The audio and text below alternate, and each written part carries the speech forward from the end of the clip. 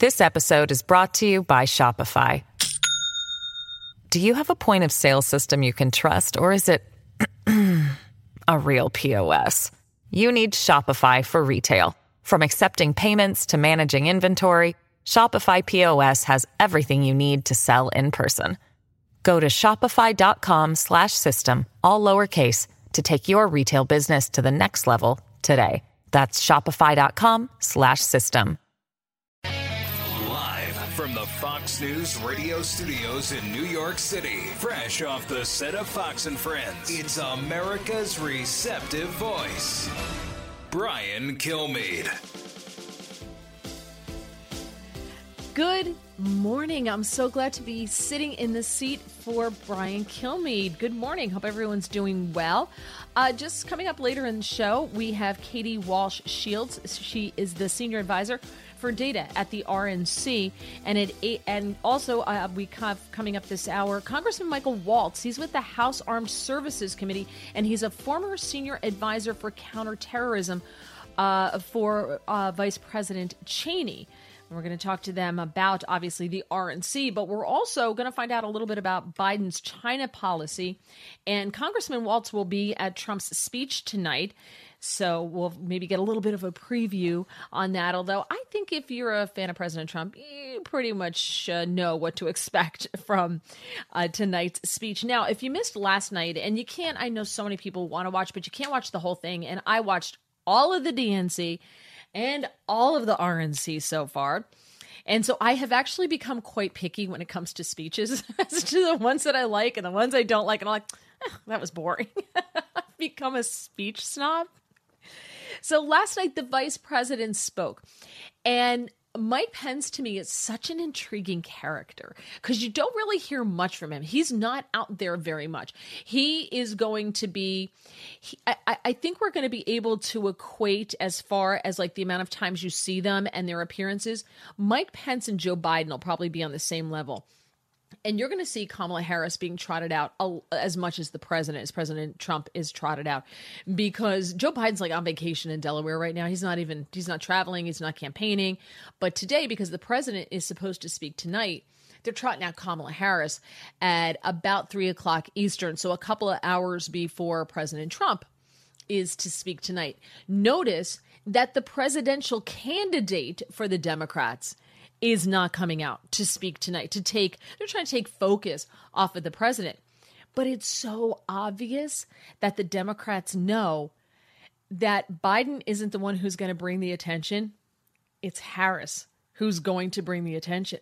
She's a much better speaker. Now, Joe Biden can read a teleprompter like a champ. He should. He's been reading one for almost 50 years. I would think after about 50 years, you could probably, teach a parrot to be able to read a teleprompter really well by then. So he actually can give a good speech as long as he sticks to the teleprompter. But I thought it's so interesting that they're trotting out Harris instead of Biden. All right, here's a little bit. I loved this part of Mike Pence's speech last night. So in case you missed it, I wanted to share it with you. Democrats spent 4 days attacking America. Joe Biden said that we were living through a season of darkness. But as President Trump said, where Joe Biden sees American darkness, we see American greatness. In these challenging times, our country needs a president who believes in America, who believes in the boundless capacity of the American people to meet any challenge, defeat any foe, and defend the freedoms we hold dear. America needs 4 more years of President Donald Trump in the White House. And it's so true. And you even hear this coming from the media. You heard CNN even say this, that the DNC was very dark and very gloomy. And that's the way the left is. If you have a friend who's a liberal, they wake up every day and there's something wrong with the world. Like every day, as soon as their feet hit the floor, they realize, open their eyes and like, oh, what a terrible world I live in. And there's just nothing right with it. Everything's a problem. One of my friends posted, breakfast, or she was out having breakfast and she posted a picture and somebody said, what? No bacon. They have great bacon there. She said, no one had to die to make my breakfast. It's like, Wow, you could take a happy occasion like brunch and turn it into murder. I just like, they're just miserable people. And the DNC really reflected that. Chris Wallace also is very intrigued. This is cut 7, Eric. Chris Wallace is also intrigued on the Trump-Pence relationship because they seem so different from each other, which is what really intrigues me about it. Here's Chris Wallace's analysis on the Trump-Pence relationship. I'm fascinated by the relationship between Mike Pence and Donald Trump. They could not be more different men. And yet, over these 4 years, Pence has been an utterly reliable, loyal partner to the president. I can't think of a single instance where he's put any daylight, either on purpose or inadvertently, between him and the president on either policy or even on tone. It's interesting because I think the comparison that's often made between Pence and Trump is the comparison with Bush 41 and his president, Ronald Reagan.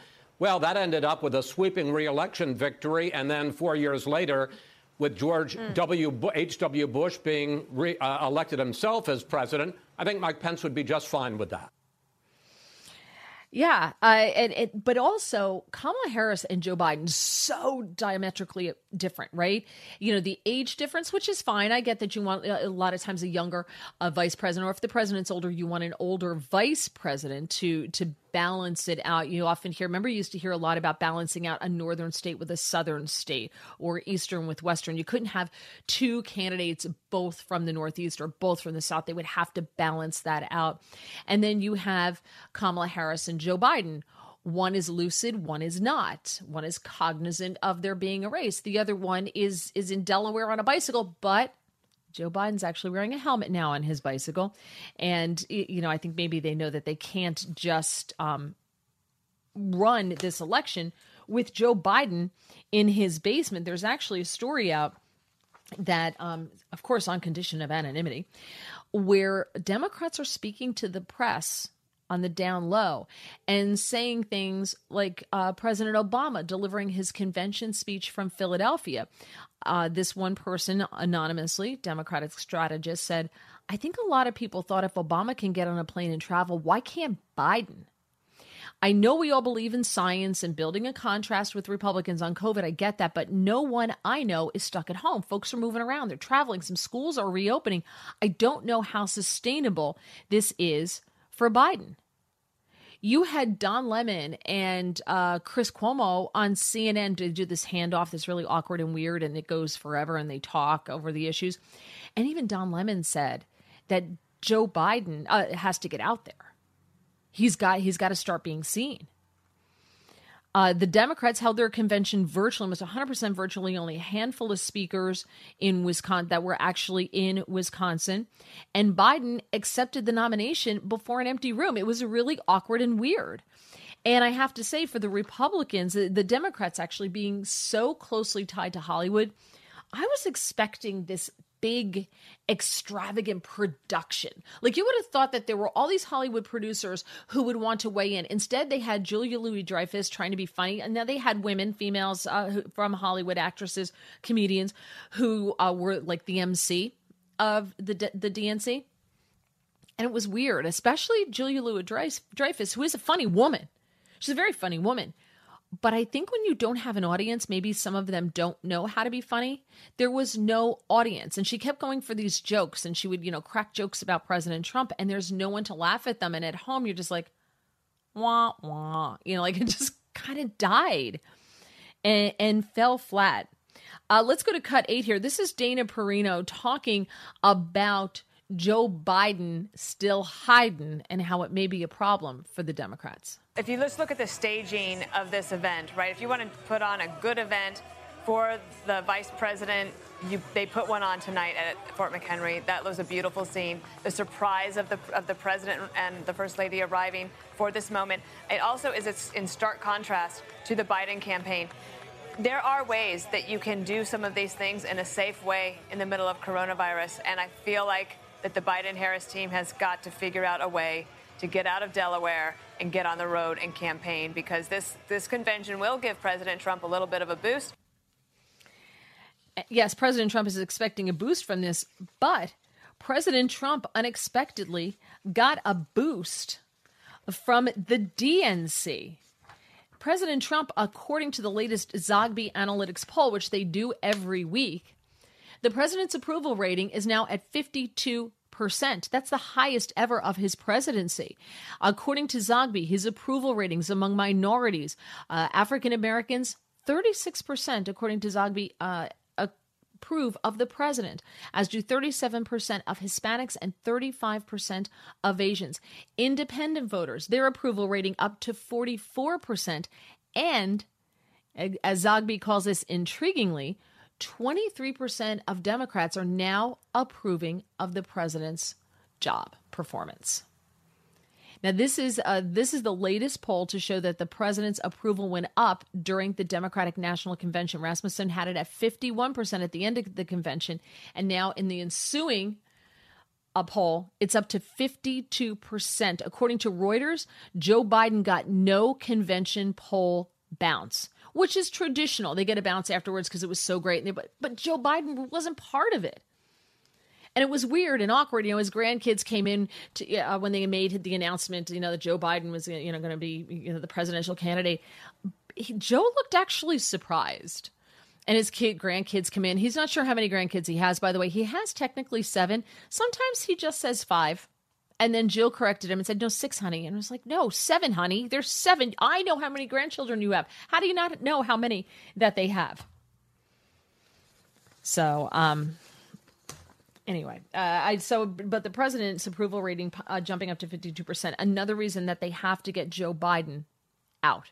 They got to get him out into the public to let the public see his face. Coming up, Katie Walsh-Shields, senior advisor, easy for me to say, for data at the RNC. She's coming up next. I'm Mary Walter. You're listening to The Brian Kilmeade Show. Holding our politicians' feet to the fire, no matter who they are. That's Brian Kilmeade. This episode is brought to you by Shopify. Do you have a point of sale system you can trust, or is it a real POS? You need Shopify for retail. From accepting payments to managing inventory, Shopify POS has everything you need to sell in person. Go to shopify.com/system, all lowercase, to take your retail business to the next level today. That's shopify.com/system. As many of you know from your own life experiences, a life in so-called blue-collar work is something to be proud of. It is very rewarding to work that has impact on your friends, your neighbors, and your family's lives. Great successes can be had in the blue-collar career. There's no degree requirement for achieving comfort, peace, and freedom. While schools cut shop classes and funnel students into colleges, there are plenty of options for hard workers who are ready to take advantage of open positions. Many young people today assume that college is the only way to achieve success in life. That is not true. Let me introduce you to Ken Rusk. Ken spent his younger years digging ditches and working in construction. He never went to college. Instead, he made goals, planned, and worked hard for 30 years. Now Ken is a successful entrepreneur with multiple businesses and revenue streams. In his national best-selling book, Blue Collar Cash, Ken shares his insights from over 30 years of working in blue-collar trades as an entrepreneur, mentor, and life coach. Now he's created a guide made specifically for you and your unique situation. This guide will give you or someone you love the tools you need to start designing the life of their dreams. You can achieve your dreams regardless of your educational background or your past. Go to kenrusk.com/path to learn more. That's kenrusk.com/path. Breaking news, unique opinions. Hear it all on The Brian Kilmeade Show. I thought it was a very well-crafted speech. Spent the first part of it making as strong a case as you can imagine for the Trump record. I think he took some liberties in the way he described the president's response to the coronavirus, but that happens in political speeches. And then really took apart Joe Biden's record on foreign policy, on the economy, on his response, the fact that and we all commented on it last week, that he didn't say a word about the violence in the streets of America, and they're going to hammer that, no question about it. A very effective speech. That, of course, being Chris Wallace discussing Vice President Pence's speech last night at the RNC. Here's a woman who knows a lot about what happens at those events. Katie Walsh-Shields, Senior Advisor for Data at the RNC, and she was Chief of Staff of the RNC in 2016. Katie, thank you for taking the time to join us. Oh, thanks for having me. You can find her also on Twitter at KMWalsh_GOP if you would like to follow her. And why wouldn't you? You also served as Deputy Chief of Staff for Implementation in the Trump administration. I'd like to talk about some of the challenges of putting something like this on. In normal times, it has to be daunting to put together an event like the RNC, like this huge 4-day convention. Do you have any idea what is it like during COVID? From what I understand, they totally revamped everything in the matter of just a very short span of time, relatively compared to what you would normally spend planning this. What went on behind the scenes to make this happen? Well, Mary, look, you're exactly right. I mean, even in normal circumstances, conventions are huge lifts. I mean, these are things that take 2 years to put together. 2.5 years before a convention, a city's selected, and then staff moves down to that city and really works in conjunction with the city for literally 2 years to put this event on. And in, the days of COVID and what we've been dealing with leading up to the convention, what you saw here is the RNC and the campaign come together in an unprecedented way on an unprecedented timeline to have to put on an event to a audience on the television with no in-person audience, which is very unusual. And so I think you've seen a remarkable effort by the RNC and the campaign to bring real American stories and real Americans' understanding of what the president's done for them directly to the viewer at home. And I think it's, quite frankly, been remarkable.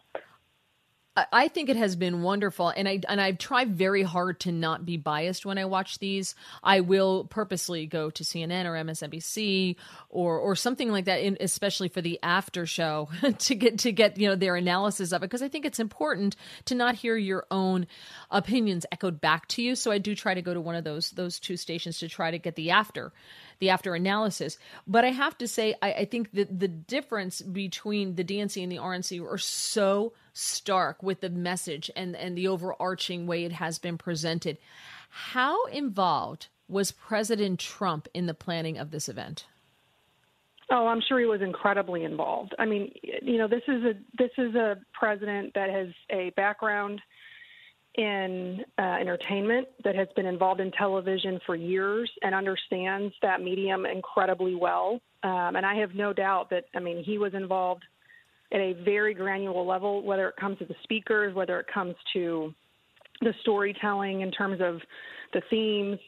I'm very confident that he had his, thoughts and opinions about everything to do with this, and I think it's shown through, because I think the president's done an excellent job of having real Americans tell their stories about President Trump and not allowing the media to filter it. I've had colleagues of mine, friends of mine really over the past 3 or 4 years at different points while I worked for the president, come to me and say, oh my gosh, I heard this or I heard that.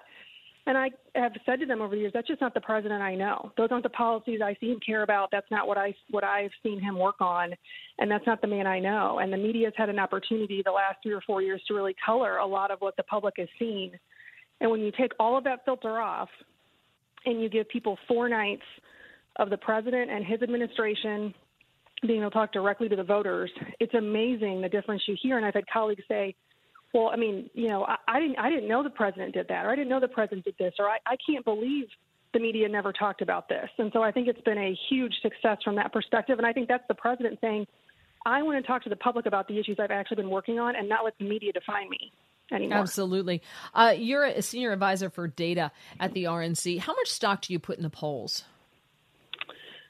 I like to remind people that going back to 2016, the polling really from June through the election day was just remarkably inaccurate. I think leading up to election day, there were only 3 polls out of about 140. Out of the gates and ready to go. Hey, it's Hutton and Withrow. Hot Mike is here on the Outkick Network. We've got your afternoon covered with the latest sports discussion, and it's available wherever you find your audio. Daily analysis and news. He is hot. I am Mike. Actually, my name is Chad.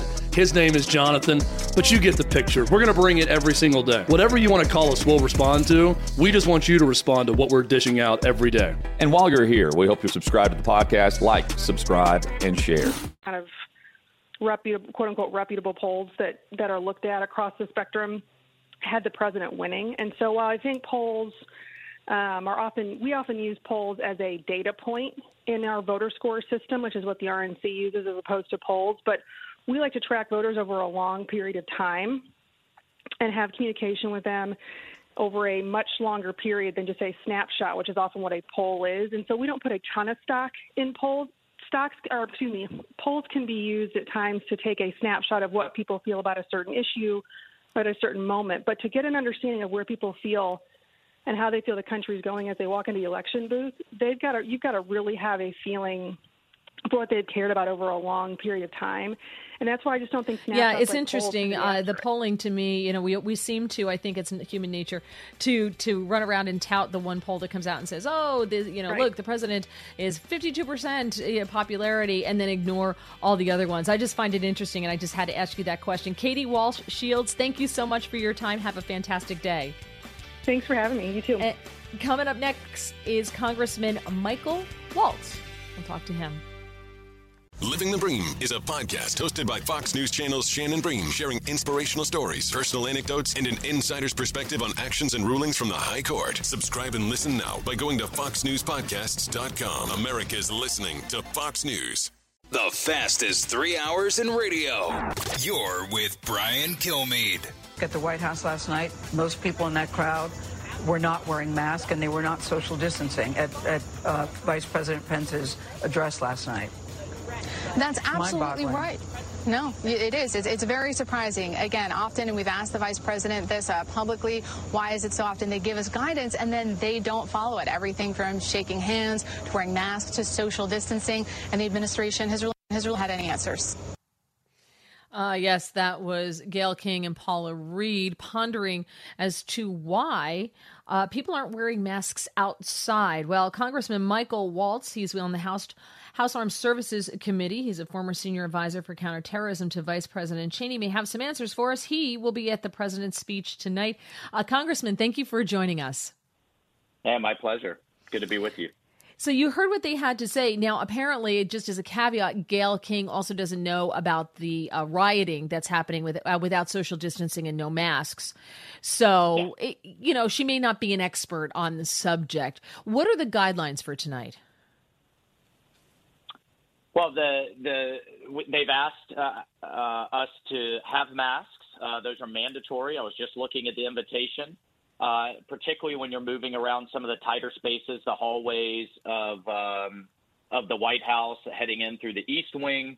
But when we're sitting out there outside in spaced out chairs, listening to the president, I think it's perfectly acceptable to take your mask off. So that's my understanding of what they're asking. Look, at the end of the day, this is yet another distraction. Yesterday, it was an obsession over the Hatch Act and the president giving a speech from the White House, having an immigration ceremony from the White House, having a pardoning there. When really what they don't want to talk about is the list of policies that every speaker has been talking about and real Americans that have been positively affected by them, from trade policy in how it affects fishing and Maine lobsters, to the USMCA trade deal, to justice reform, the judges that the president has put on the bench through the Senate, tax reform, deregulation, veterans reform. I mean, the president has been able to get more done in 3 years despite everything thrown against him. And that's what the mainstream media doesn't want to talk about, hasn't want to talk about. And what this convention is about is getting that message over to the voters and the rest of America. How many times have you heard the mainstream media talk about how many lives have been affected by the right to try legislation? Right. Where, people with terminal illnesses can go get whatever drugs that are out there because why? They've been diagnosed with a terminal illness. The president made that happen. It's common sense. But the mainstream media doesn't want to talk about that kind of stuff. Yeah, I actually learned because, and I do this for a living. I'm watching all news all the time and consuming from all different sources all the time. And there were some things that were mentioned during the the convention the last couple of nights that I didn't realize even happened. You know, when the president was going to the prisoners event, I think it's prisoners, I forget what the name of the organization is called, and he granted a pardon to the gentleman who was involved in that and who founded that organization. That was amazingly touching, granting that pardon on national TV to that gentleman who clearly had no idea that it was coming. You just saw the look on his face, and the camera zoomed right in. It was perfect. I didn't even know that the president Democrats have been pushing. Oh, I'm sorry. Go ahead. No, I was just going to say that for people who didn't know, this was a program to get prisoners who are going out into the real world being released, to give them some skills and give them life skills and how to cope with it and give them a start, so that they don't just get dumped onto the street with $15 in their pocket and a bag in their hand with their belongings in it. And the president went to one of the graduations for this program, and he was supposed to be there for 5 minutes, and he was there for an hour and a half, and he shook the hand of every single prisoner who was graduating from that program. I had never heard that before. If that had been President Barack Obama, it would have been the lead story on every newscast. You would not have been able to avoid it. Well, you know, and the Democrats have been pushing for justice reform since the 1994 Biden crime bill. And the president was finally able to get it done. Veterans groups have been pushing for veterans accountability and for veterans to have choice. If you have to travel too far or wait too long or not get the care you need from the VA, because that is effectively government-run health care that liberals want to just take nationwide, then you can take a card and just go to your doctor. Veterans have been pushing for that for years. The president got it done. Advocates of space power, seeing what the Russians and Chinese are doing to take down our assets that our economy depends on, have been pushing for more attention to it. The president got a whole new branch of the military dedicated to it in just a year and a half. And all of those things are again, what Democrats and the media don't want to talk about. But to your point, the humanizing piece of the president, every time I've been with him, he stops whatever we're doing when he sees a police officer and walks over, talks to him, asks them about how they're doing, and takes a photo with them without fail. Military members, people in uniform, first responders. And what I loved about yesterday's theme, the Land of Heroes, was that was acknowledged across the board. And what you didn't hear from the Democrats was not only did they not mention the violence going on in our cities, but they didn't mention the 99.9% of our men and women in blue who put on that badge every day to keep our communities safe. And that humanizing piece of the president was so important to get across. I'm glad you mentioned it. Yeah, absolutely. And you had brought up Joe Biden. Let's talk a little bit about what we didn't hear. We didn't hear how Joe Biden's going to do anything. We heard what he wants to finally do that he hasn't done in almost 50 years. But now in the next 4 years, he's going to accomplish these things. I want to talk a little bit about Joe Biden's China policy. We've heard from Joe Biden that China is not a threat. What do you have any idea how Joe Biden intends to handle China? Well, he's actually been very clear over the years in multiple speeches. He sees the rise of China as a good thing. I mean, these are quotes, as a peaceful thing, as something to be celebrated. That in just the last week, in an interview with ABC and in another forum, he quoted Mao Zedong, the dictator, yes, the founder of the Chinese Communist Party, responsible for tens of millions of deaths. One of his key advisors, Anita Dunn, lists Mao as one of her favorite philosophers. So I think it's very clear that he is going to be soft on China. He does not see them for the threat they are. And look, the listeners don't need to take this from me or even President Trump. Listen to Chairman Xi, the president of China's own words, when he talks about in the next decade being the dominant superpower where China calls the shots and the United States doesn't. Look at what they're doing to Hong Kong, the Muslim Uyghurs, the Tibetan Buddhists, the persecution of Christians, and how they are on the march around the world and creating just the South China Morning Post just yesterday had a senior Chinese official threatening to use their production of pharmaceuticals against us if we don't back off when it comes to Hong Kong and these other human rights issues, because now they produce 90% of our pharmaceuticals. So Amazing. These are all things that the president has to take. This is absolutely why we have to have the president reelected, because they are a threat not only to the United States, but to our freedoms around the world. Absolutely. And the president is the one, I think, who absolutely will take that on. Before we run out of time here, the Democrats have been quoted on condition of anonymity, several Democratic strategists being their titles, that they're concerned that Joe Biden is not traveling. He's right now on vacation in Delaware. He's riding his bicycle with a helmet this time. And but he's not traveling around. They've got Kamala Harris coming out today at 3 o'clock to give a speech because President Trump's making his speech tonight. It's not Joe Biden giving that speech. It's Kamala Harris. How long can they keep hiding Joe Biden? Well, I think the Democrats are really in a box here, because let's look at just the last few months. I mean, the president, Vice President Biden, is not under any pressure. He's not stressed. He's in his comfortable basement. The media certainly is not asking him any tough questions. I mean, we saw President Trump sit down with Chris Wallace in the Rose Garden in 98-degree weather for almost 2 hours in an extensive back and forth. He hasn't subjected himself to any of those things, and I think his handlers know that he is not in a physical or mental position to handle it. So I think they were hoping to cruise across the finish line. And I just want to say one more thing, because I'm in the House of Representatives and I'm dealing with Nancy Pelosi and the squad every week. They will run Washington, D.C. Kamala Harris, California Senator, Nancy Pelosi, California Congresswoman, they will look to remake America to look like California. And the disaster that it is right now, they will be running the White House. And the Senate is already indicating they'll get rid of the filibuster.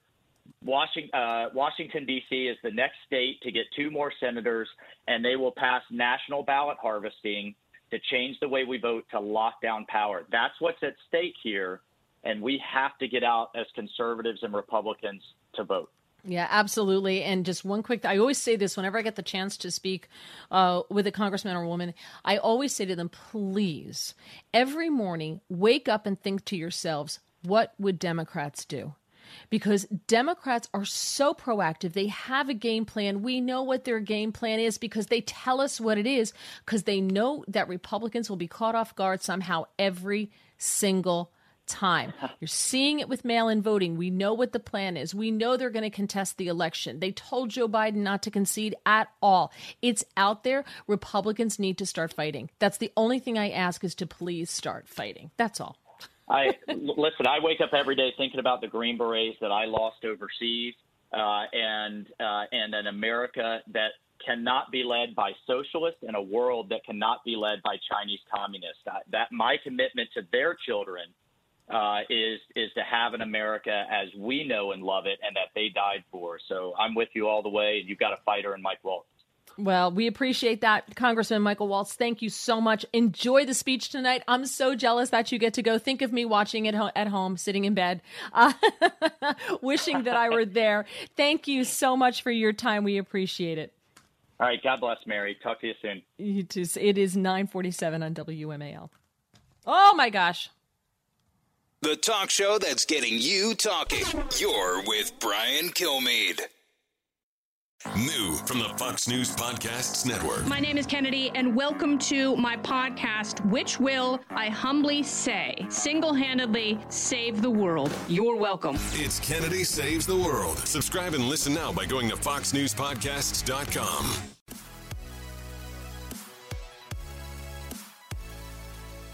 He's so busy, he'll make your head spin. It's Brian Kilmeade. You know, what we look for in America, we're visionaries. We're hopeful. We work hard. We work toward the next month of our vacation. And what these young people are doing right now, not only are they working hard for their careers, but with a lot of Americans live vicariously through their teams. They want to feel upbeat, and they want to feel that they're winning something.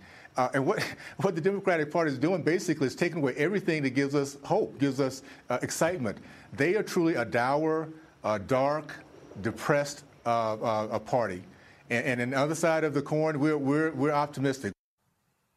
And that was Burgess Owens with Laura Ingraham last night. He also spoke at the RNC. And I had to tell you again, because I watched all 4 nights of the DNC, watching all 4 nights of the RNC. And so I've become a bit of a speech snob. I was like, that's all right. But he gave one of the speeches last night that I thought was really it was well delivered. It was powerful. And he really drew the line between the Democrats and the Republicans. And you heard this theme throughout the night last night. And it wasn't really the theme of the night. The theme was American heroes. But the theme I heard a couple times was the difference between the darkness of the DNC and the light at the RNC. And it was interesting because I kept thinking, boy, remember Hope and Change from the Obama administration? Remember Bill Clinton was the boy from Hope, the guy from Hope, Arkansas. And we all kept hearing hope and change for President Obama. And they had hope. The left doesn't have hope. And I think that's a big motivator. I poo-pooed it before, but now that I see the contrast between what the RNC has been showcasing, which is hope, and that, the economy is going to come back, and America's, we have some of our best days are still ahead of us, and we can overcome these things, and we have to give, young people something to live for. You heard Burgess Owens there talking about you've got to give these young people something. And he was talking about how, Major League Baseball, and we have basketball and the women's WNBA, and they're all not playing games because they're all protesting, because everything's political now. If everything in your life is political, even candy is political now. I picked up... Anyway, candy's political. There's packaging now where it says on the packaging it has like some kind of social justice statement. I'm like, I can't enjoy my bag of candy, really? It's got to be political. And when you can't see a sporting game that you enjoy, to kind of get away from it, after a while, it becomes depressing. It really wears on your psyche. And that's what the Democrats are doing. They're very dour. They don't have the hope. I think that the Republicans have regained their groove. I think for a while there, in March, April, May, even into June, there was a good 4 or 5 month period where I really felt that the president had lost his step. The president was somewhat lost a little bit. And I think it's because everything was just turned on its head, and he saw his economy that he worked so hard to create get trashed. And there was just so much coming at him. I don't know. I was just watching him. I just kind of felt like he had lost his groove. I now feel like both the president and the Republicans have their groove back. And maybe it's because I'm consuming the RNC, whereas people on the left probably aren't consuming the RNC. They're probably not watching it. I'm willing to bet that there aren't a lot of right-leaning people in this country who watched the DNC. And I think that that's a mistake. I really think you have to consume media from the other side, because now our media is so divided. Everything's divided. Everything's slanted. So I do, like I said earlier in the show, after each one of the conventions, after convention night, I would immediately go to CNN and MSNBC. Like last night, that's where I went. I went between the two because I wanted to see their analysis, because I knew they were going to see it totally differently than I had. And I thought it would be good to hear what they saw or what they heard, because I think it helps, it helps broaden your world. Living in a bubble doesn't do you any good. So when you don't have that escape, though, that Burgess Owens was talking about, it wears on you. Every day when I get off the air, I go and I watch like Teen Mom or 90 Day Fiance or one of those shows where you don't need brain cells, right? What We Do in the Dark, What We Do in the Shadows, one of my favorite shows. I go watch something that is devoid of politics, devoid of this negative message that we keep getting, most of it being driven by the left. They're counting on people being so miserable that you're just going to vote for change.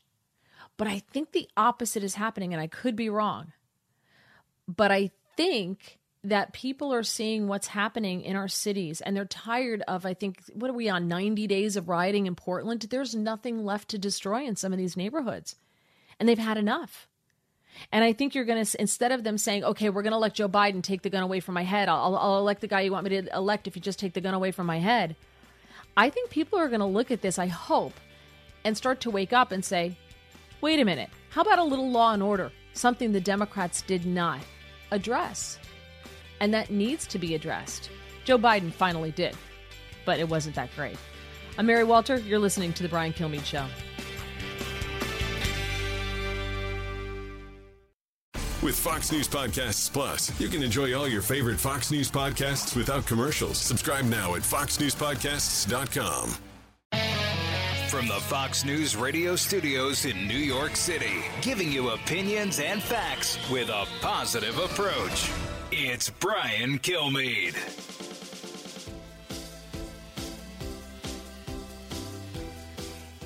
Good morning. Yes, Mary Walter sitting in for Brian Kilmeade today, and happy to do so.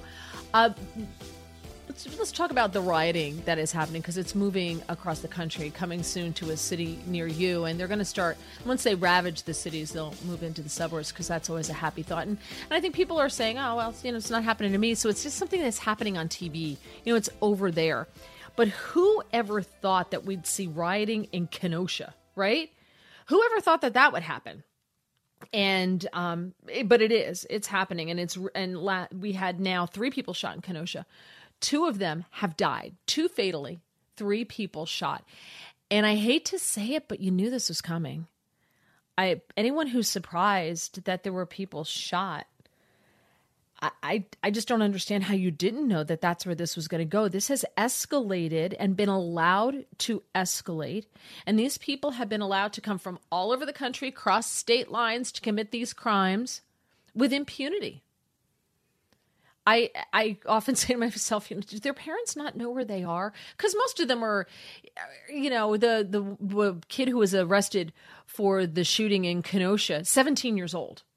He came from about 20 miles away near Chicago. But I think that's where he was from. But anyway, it's just like, do their parents not know where their kids are? Like when your kid leaves the house with a long arm, long gun, and they're dressed, in camo and, a helmet and goggles and things, and, a lot of pads and things. Doesn't one of the parents look up from their iPad and go, where are you going? We couldn't leave the house. My mother could have been a part of the CIA. She could have been Secret Service. She could have been a double agent and no one would have known, because that woman knew where we were at all times, except like when we were kids and she'd send us out of the house and tell us not to come back till the streetlights were on. My parents had no clue where we were then. But all the parents were watching out because they were mildly cognizant of what their children were doing. 20-somethings. My parents would be like, so do you not have a job? Where are you getting your money? What do you mean you're traveling? You're going to be gone for a couple of days. And why are you collecting all of our water bottles? There would have been questions asked. So honestly, I fault to some extent parents who either didn't pay attention to their kids before or just aren't paying any attention to where they are now. Now, some of these people are older. Some of these rioters, I'm sorry, they're not protesters, they're rioters. Some of these rioters are, in their 30s. One of the guys who got shot was 35 years old. So some of them are older. And, they're on their own at that point. I kind of figure if you're 30 some odd years old and you have time at night to go out and wreak havoc like that and destroy other people's belongings, there's not a whole lot of hope for you.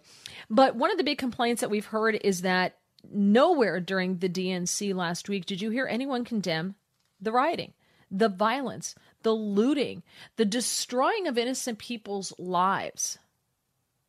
And no one declared that it has to stop. So somebody finally slipped a note under Joe Biden's door to the basement and let him know that this was going on and that he probably should say something about it. And so he did. This is cut 11, Eric. Joe Biden finally came out and said something about the rioting.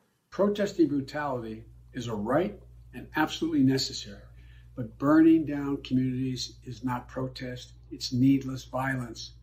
Violence that endangers lives. Violence that guts businesses and shutters businesses that serve the community. That's wrong.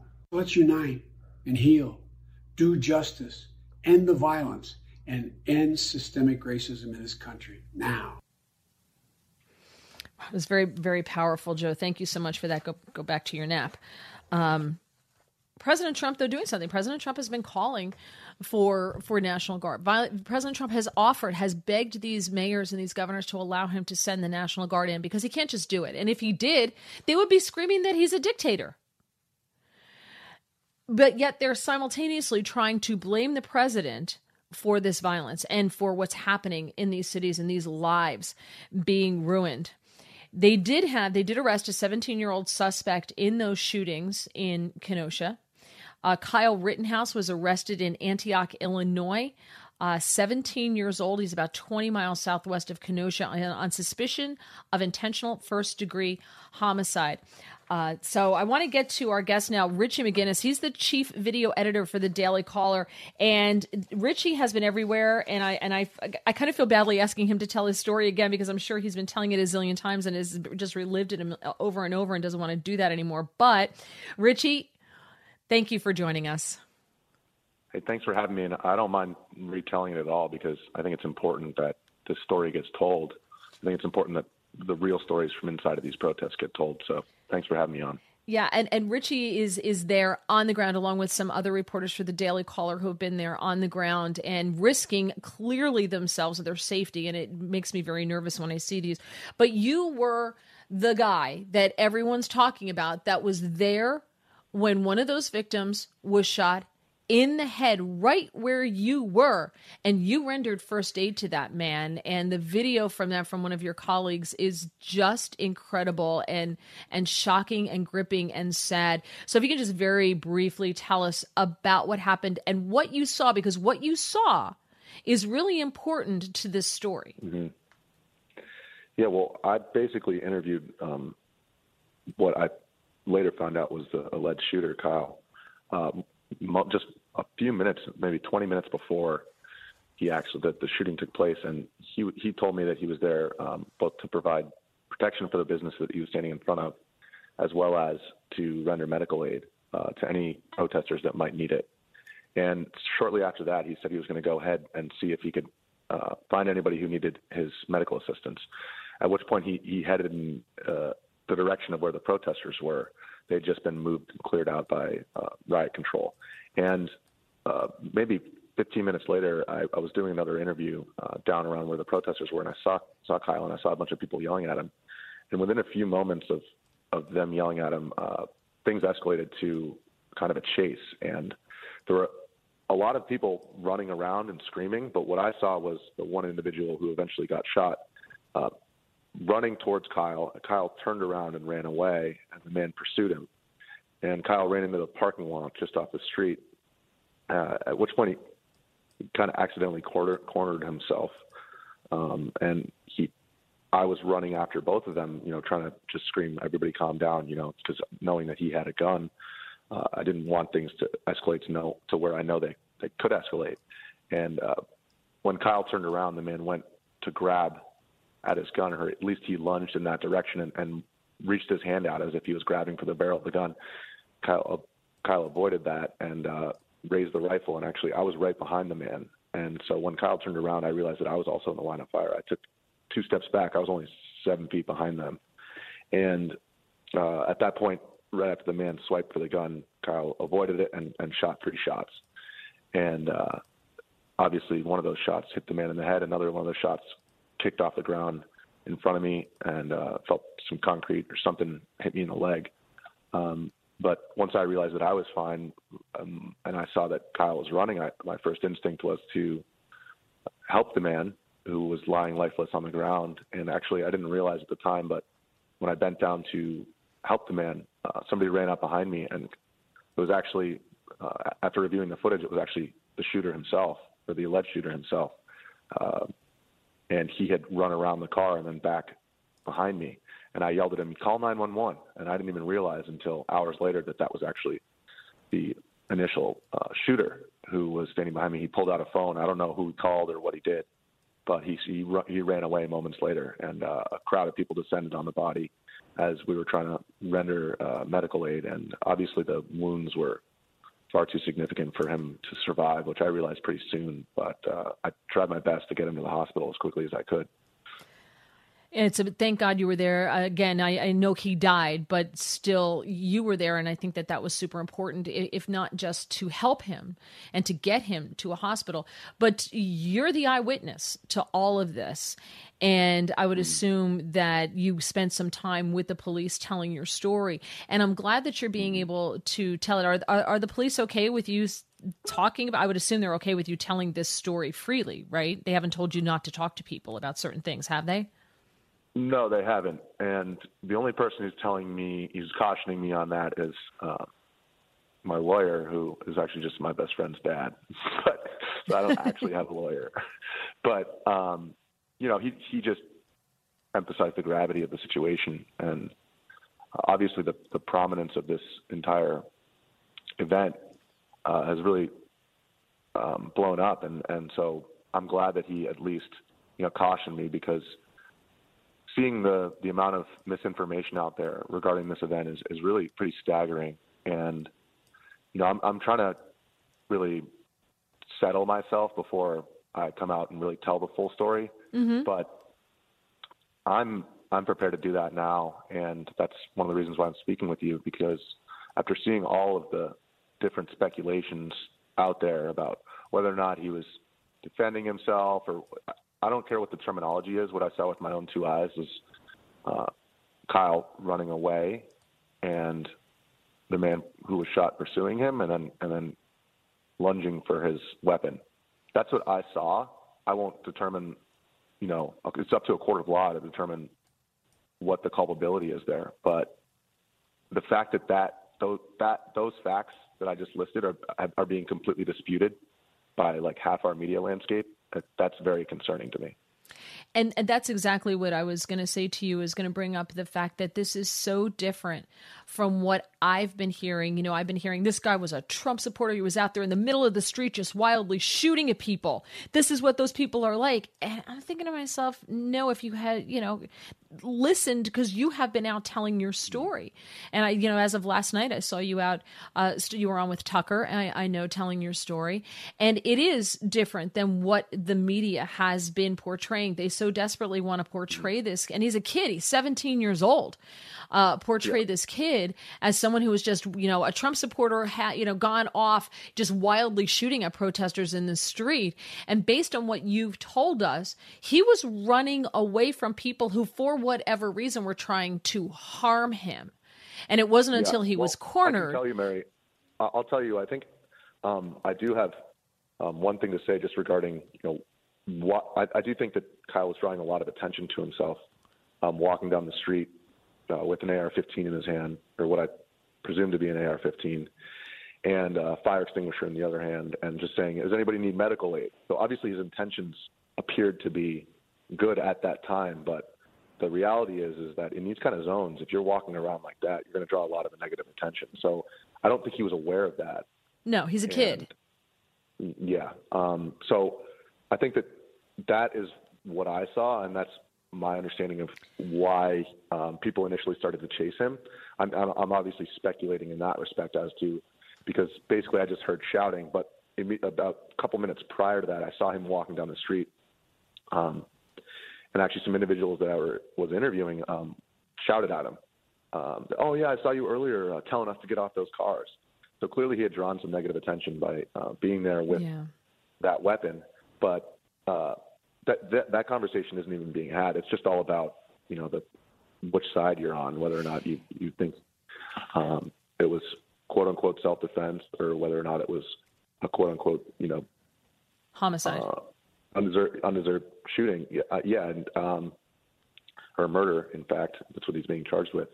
But I'm not going to speculate on which of those two things it is. I'm just saying that the facts being laid before the American public are distorted in an incredible way that is very concerning for me. And it's honestly a culmination of what I've seen at these protests over the last 3 months, going to D.C., New York, Seattle, Portland. I mean, every place it's the same. You have one side telling one story, another side telling another, and nobody's really just on the ground just talking about what they're seeing. Richie, very quickly, because we're running up out of time, and I know you have to go. The gentleman, the man that you helped who was shot, was that Joseph Rosenbaum, or was that the Anthony Huber? One was 36, one was 26. Do you know which one it was? I believe it was Joseph Rosenbaum. And Okay. it was actually hard for me to tell because he had the shirt wrapped around his head, and I kept it wrapped around his head because that was helping to stop the bleeding. Right. But I believe that was the individual. And actually, on our way to the hospital, I was feeling his pulse, and it was extremely weak, and he barely had a breath left in his lungs by the time we got him on the gurney. But well, Andy No. The reason I asked is Andy No is reporting that there's video now that allegedly shows him chasing Kyle and throwing something at him. So I was more and more of the story is starting to come out. Richie McGinnis, thank you so much for your time. Thank you for telling the story in order to get the truth out there. What you saw as an eyewitness to this, and again, of course, thank you so much for doing everything you possibly could to help save that man's life. You were a blessing for him in that moment. Thank you for that, Richie. Have a good day. Get some sleep. You too. Will do. I need some sleep too, so I'm going to do it as well. It's Richie McGinnis, Chief Video Editor for the Daily Caller. I'm going to take some of your calls, 866-408-7669, 866-408-7669. And I have some questions to ask you about the violence. Why have Democrats been ignoring it? Your call's coming up on the Brian Kilmeade Show. Giving you everything you need to know. It's Brian Kilmeade.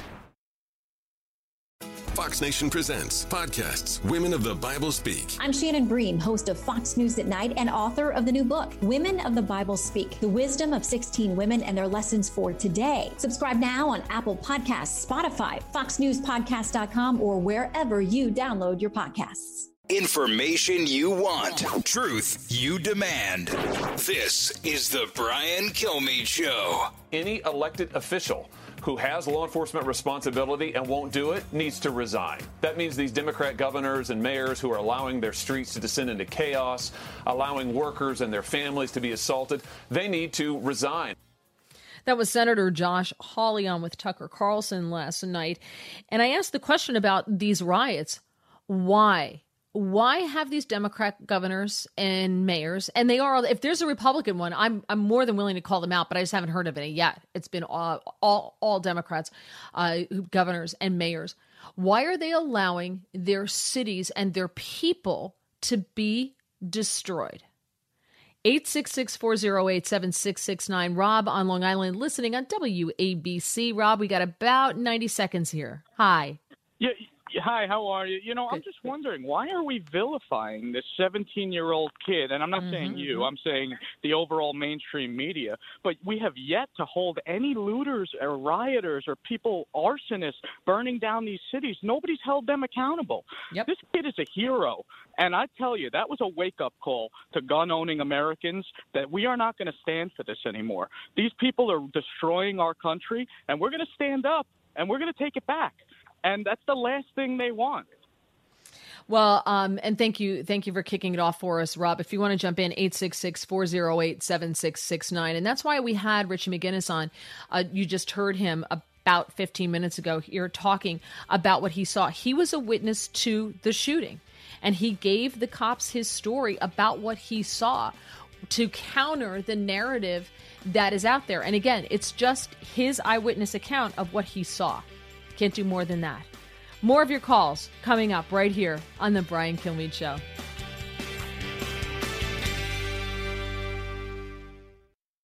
It's the Hammer Time Podcast. Fox News Channel's Bill Hemmer takes you one-on-one with engaging personalities covering the critical issues of the day. Find Hammer Time now by going to FoxNewsPodcasts.com. America's listening to Fox News. From his mouth to your ears, it's Brian Kilmeade. I got to tell you, they've got to take quicker, swifter action there. We went through a situation like this several years ago, and we brought the Wisconsin State Patrol in, we brought the National Guard in, we did it immediately. And the other thing that actually helped at the time was clergy coming to try and defuse that situation in Milwaukee, and it never even got close to escalating into something like this. But sadly, the governor and other officials haven't acted as quickly. Now, thankfully, they finally took the advice from the president and accepted his help. That was former Governor Scott Walker on with Martha talking about the rioting happening in Wisconsin and what's going on there and why the Democrats are allowing this to fester and grow out of control. And he's right. The president did announce that he will be sending the federal law enforcement and the National Guard to Kenosha after the shootings that we just saw. I guess that was 2 nights ago. So that was Monday night. He tweeted out, "We will not stand for looting, arson, violence, and lawlessness on American streets. My team just got off the phone with Governor Evers, who agreed to accept federal assistance. Portland should do the same. Today, I will be sending federal law enforcement and the National Guard to Kenosha, Wisconsin to restore law and order." Those are two themes you hear a lot coming from the right now.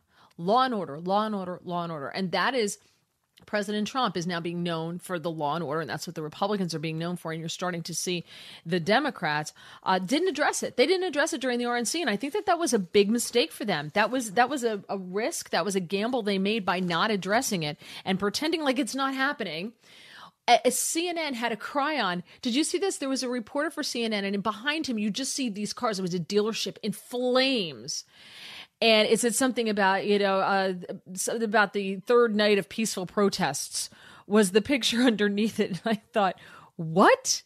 It's making the rounds. If you'll probably see it. And I just thought, wait, what? How is that happening? So they're just putting out this narrative as if you don't believe your own lying eyes. Even though there are reporters standing in front of a car dealership with just shells of burned out buildings and flames behind them. It's like Baghdad Bob. Remember Baghdad Bob? No, nothing to see here. Everything's fine. The Americans are not winning. We're beating evil Satan. And he's like in a flak jacket and a helmet because there's bombs dropping over his head. So why do you think that the Democrats are making this gamble of ignoring these protests and these riots and allowing President Trump to be the law and order candidate? Jose in Houston on KSEV. Jose, good morning. You are on the Brian Kilmeade Show. Hello. Good morning, Mary. I just wanted to have a conversation and play devil's advocate. If you remember, a while back, there was a ruling by the Supreme Court that said that the authorities or the FBI or whatever justice department you were dealing with was allowed to lie to you in order to get you to incriminate yourself or in order to get whatever needed to be extracted from you for their purpose. Mm-hmm. And I think when that happens, we start to play an unplayable game.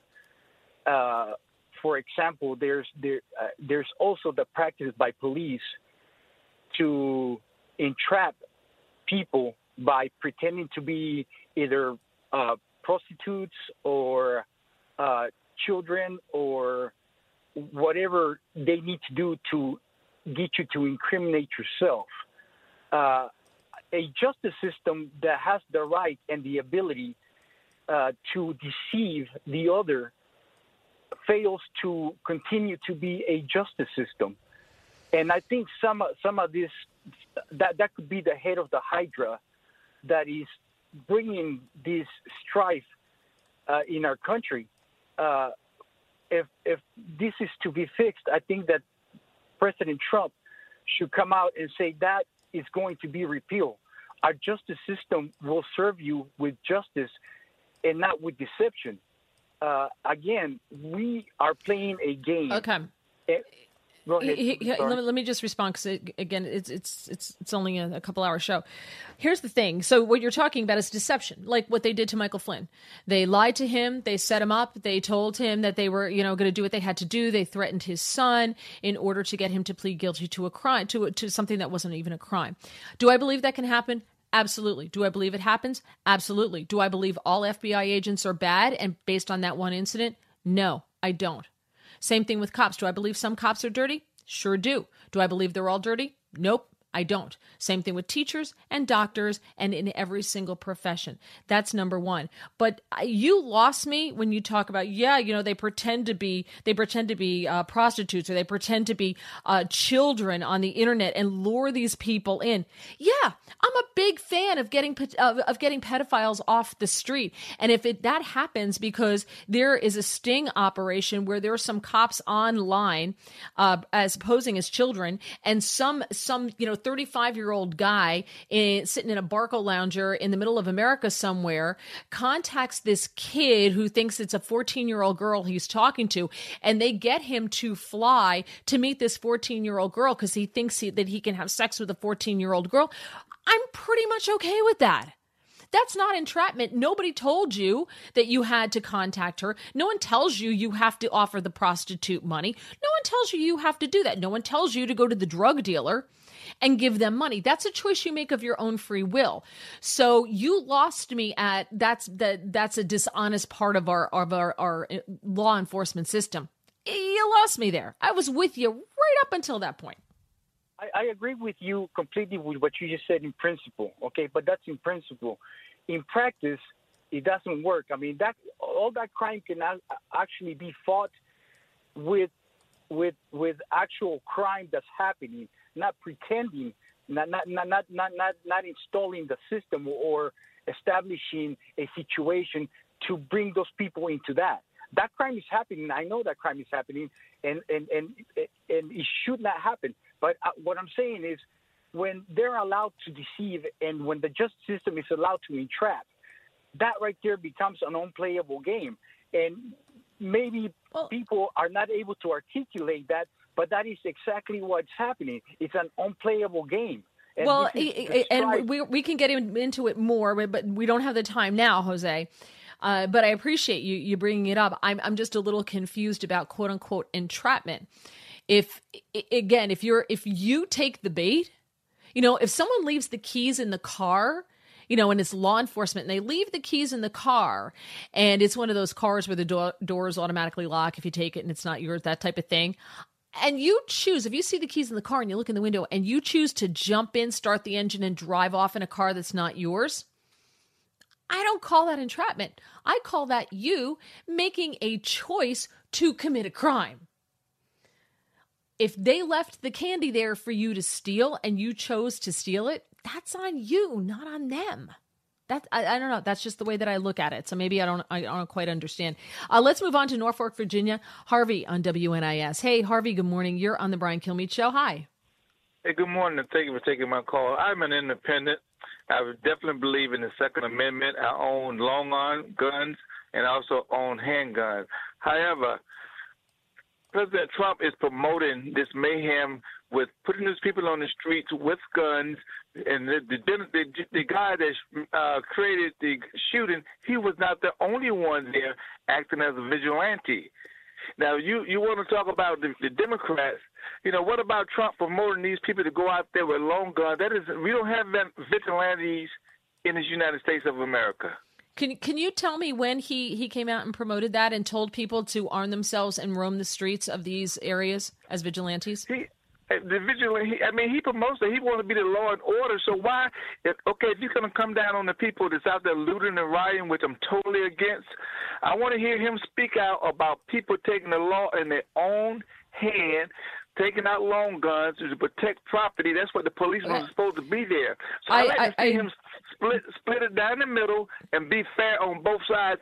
And I'd like to see you do that as well versus saying all the Democrats are bad and the Republicans are good and not speak about these vigilantes. Okay, so you made an allegation about the president. When I asked you to back it up, you backed off of it. So the president has not gone out there and has not come out in public and said law and order means getting armed citizens who can get out there should get out there and patrol the streets with their long guns, and they should get out there and they should act as armed vigilantes. He never said that, never encouraged that, period. So what you alleged to start this off with is false. That's the first thing, all right? And no one is saying that what Kyle Rittenhouse allegedly did was right or wrong. I'm reserving judgment until I let all the facts come in. The people who chose to go out and just start rioting immediately without knowing what really happened with any of these shootings, they just know that a black man got shot by a white cop, so therefore we need to destroy. Those people are doing that, and I think that's wrong. When the president talks about law and order, he's talking about innocent until proven guilty. He's talking about waiting until all the facts are out before we make a judgment. Those are the things he's talking about. He's talking about preserving the businesses and the livelihoods of innocent people who were having those things destroyed. He never once said that that should be done by private citizens. He wants to send in the National Guard. He wants to send in federal law enforcement in order to do that job. But those mayors and governors are not allowing that. But, for you to make that allegation is disingenuous at best. To say, well, there's good people on both sides. I remember the president getting in trouble for that, if I remember correctly, because that was taken out of context. So I think he's reserving judgment. All he is saying, as far as law and order goes, is let the professionals do the job. Please bring in help. Ask for help. Allow me to send help in. And so far, those Democrat governors and mayors have said, no, we're not going to allow the professionals to come in. And they're leaving the citizens of their areas to their own devices to try to have to defend their own properties and defend their own livelihoods. They're setting these buildings on fire when people live above them. What are those people supposed to do? Now you're threatening my life, literally. Now, I'm not saying that's what happened with Kyle. I'm not saying that's the story at all.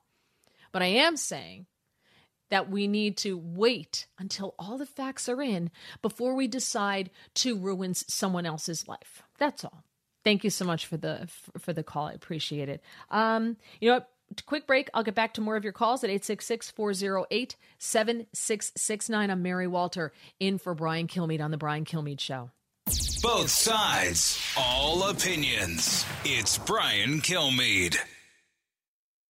Jason in the House, the Jason Chaffetz podcast. Dive deeper than the headlines and the party lines as I take on American life, politics, and entertainment. Subscribe now on foxnewspodcast.com or wherever you download podcasts. A talk show that's real. This is the Brian Kilmeade Show. I'm Mary Walter, sitting in for Brian Kilmeade, talking about the violence and why is this being allowed to play out in these cities.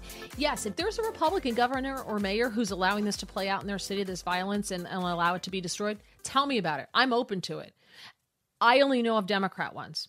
So if you want to correct me, feel free. I'm totally open to that. 866-408-7669. Let's actually take a caller from Kenosha.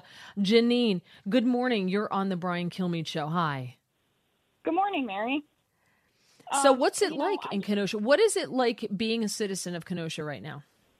A resident of Kenosha? I moved here, about 24 years ago. My parents moved us up here from Chicago to escape the violence, to escape the madness that was going on there. I'm an adult now, obviously, and, it's not peaceful here. It has been horrible. Buildings burned. A 70-year-old man had his jaw broken while non-lethally defending his business. Yep. And it wasn't Trump who said for people to go arm themselves and walk the streets.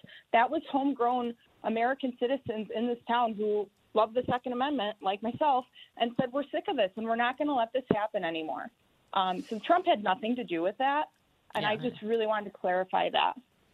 No, you're right. Trump did not go out and tell people to do that because the left would have lost their minds. Of course he didn't do that, and it would be irresponsible to do that, obviously. But he's trying to bring law and order. And I'm a big fan. If you're an adult and you have a business in that area, or your friend has a business and you want to go try to protect your livelihood from having everything you've built in your entire life ripped away from you, and you want to stand in front of your business with armed yourself legally, if you're legally allowed to carry, then that's your right to do that. But a 17-year-old should never have been allowed out of the house with his gun to go patrol the streets. I agree. And the big argument here now is, why is no one following the curfew? We have a 7 p.m. to 7 a.m. curfew from yesterday, and before it was 8 p.m., to Sunday. If you're out on those streets, whatever side you're on, you're wrong. You're wrong and you're asking for it. I would ask the country respectfully, please stay out of Kenosha, Wisconsin. Whether you're a rioter or whether you want to protect us, we appreciate that. Stay away. Let us heal, let us rebuild, and let us figure this out, because all of you coming in are making it worse. The feds came last night and more National Guard, thank you to President Trump, and I will say it was a lot more peaceful, and a lot of us got some sleep last night. And it's interesting that, well, let me ask you, do you have any friends who are liberal? I do. Do they blame this violence on President Trump? Absolutely, 100%. And what do they say? How is President Trump responsible for this? What is their reasoning? That he incites this by, like the previous caller, the rumor that Trump is telling people to go out and kill people, that Trump tells these police departments to just shoot and not ask questions or not effectively do things. It's all Trump heading up every single thing that is against, BLM or anything like that. That's amazing, because you even had Don Lemon and Chris Cuomo on CNN during their handoff talking about it and saying, it's got to stop. The polls are reflecting that this is a problem. And I thought, wow, so the polls are reflecting it. So this is why now it's time to stop the violence, because the polls are reflecting this, that people in inner cities are fed up with this. And they're not necessarily blaming President Trump. Janine, stay safe. Thank you for your perspective from Kenosha. We really appreciate the firsthand account. You, everyone stay safe. Yes, you too. And thank you for listening to the Brian Kilmeade Show. There's actually a video. There's so many of them making the rounds, right? There's one in Kenosha of a Papa John's, and the window's all broken out. And there's a guy, the older guy, probably in his 40s, in the window, screaming at this girl, a young girl, and saying, he said, what are you guys trying to do? Are you trying to get Donald Trump reelected? Is that what you're trying to do? And she's like, they're not with us. They're not part of our movement. Yeah, well, they're out here with you. So, and I think that's becoming a concern for the left, that this violence, people are going to put two and two together, and it is going to get Donald Trump reelected. And they're very, very leery of that. They're starting now to pay attention. And now you might see the Democrats start to do something about it. Very, very quickly in Pensacola, Keith, we've got less than 1 minute. Good morning. Oh, okay. Well, I'm sorry about that. I happen to agree that 17-year-old should have never been out there. And it's the actual, it's the cops and the managing personnel that manage that place that won't bring in the actual professionals to take care of it. Well, not everybody can afford that. Yeah, he's a kid. Yeah, he was a kid, 17 years old. I don't think that everyone who owns like a small mattress store or that the furniture warehouse that was in the family for like 40 some odd years and they totally destroyed and burned the entire thing to the ground, that guy can't afford private security. Can't afford that. But and I have seen pictures of private business owners with their friends and their adult men standing there armed, legally carrying and legally defending their business. That's different than a 17-year-old heading off to go, fight the good fight. That to me is wrong. You're listening to The Brian Kilmeade Show. From the Fox News Podcasts Network. I'm Ben Domenech, publisher of The Federalist, and I'm inviting you to join a new conversation with the smartest thinkers out there about the country and where we're going. Subscribe to the Ben Domenech Podcast. Subscribe and listen now by going to foxnewspodcasts.com. Live from the Fox News radio studios in New York City, fresh off the set of Fox and Friends, it's America's receptive voice, Brian Kilmeade. Hey, good morning. I'm Mary Walter, sitting in for Brian Kilmeade. Joining us later this hour, we'll be joined by Rudy Giuliani, former New York City mayor and personal attorney for the president. Joining us right now, though, Senator Rick Scott of the Senate Homeland Security and Armed Services Committee. Senator, thank you for joining us. Hi, Mary. How are you doing today? I'm doing just fine. There are so many things that, boy, we need to get to, and I know we don't have a whole lot of time with you, so I'm going to try to pick your brain. The first thing I want to start out with is the hurricane. We have to talk about Hurricane Laura. You're from Florida. You dealt with a lot of hurricanes, obviously.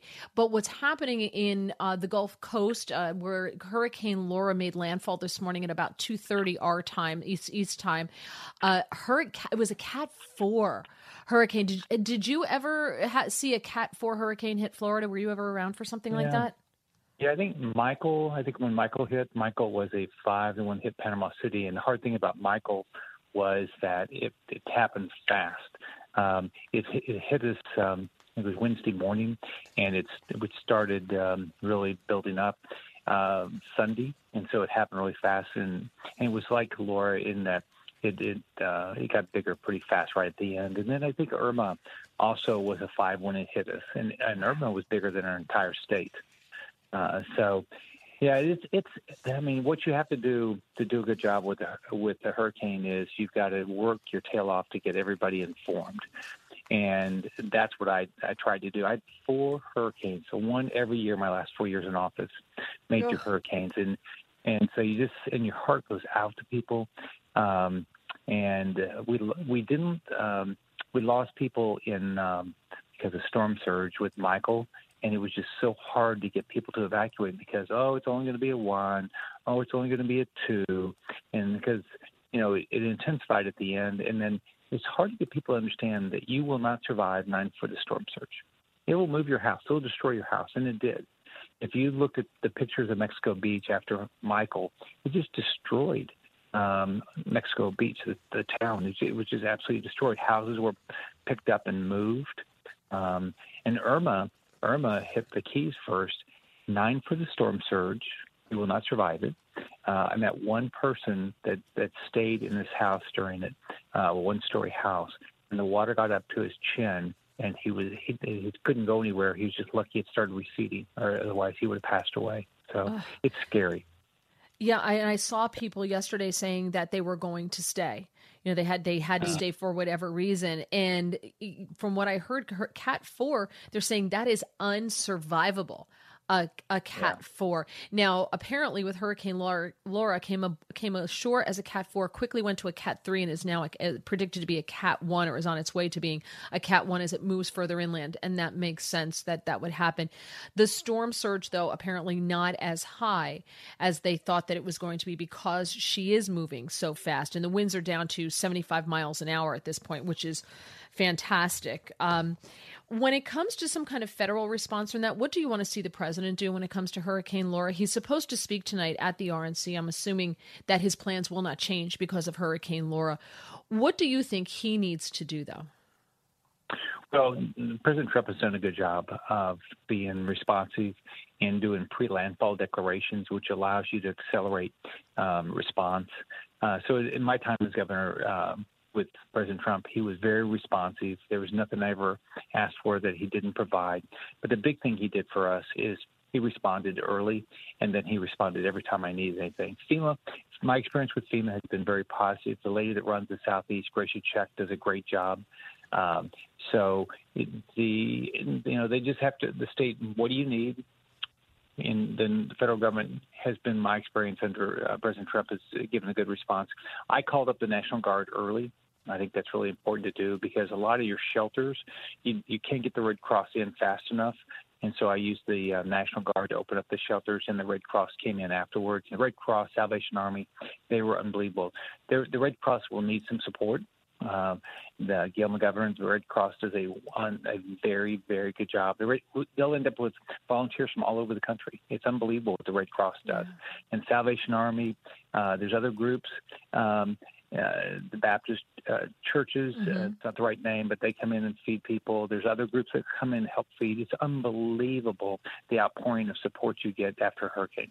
Yeah, and I just want to say one thing because I know we only have a couple of minutes with you here, but that was one thing I said. This may actually be a blessing in disguise in the sense that it brings Americans together at a time when we're really divided. And this may be something where people put down everything else and say, okay, we need to deal with this. And so in that sense, it could possibly be a blessing in disguise. I would like to move on, though. The heart goes out to people.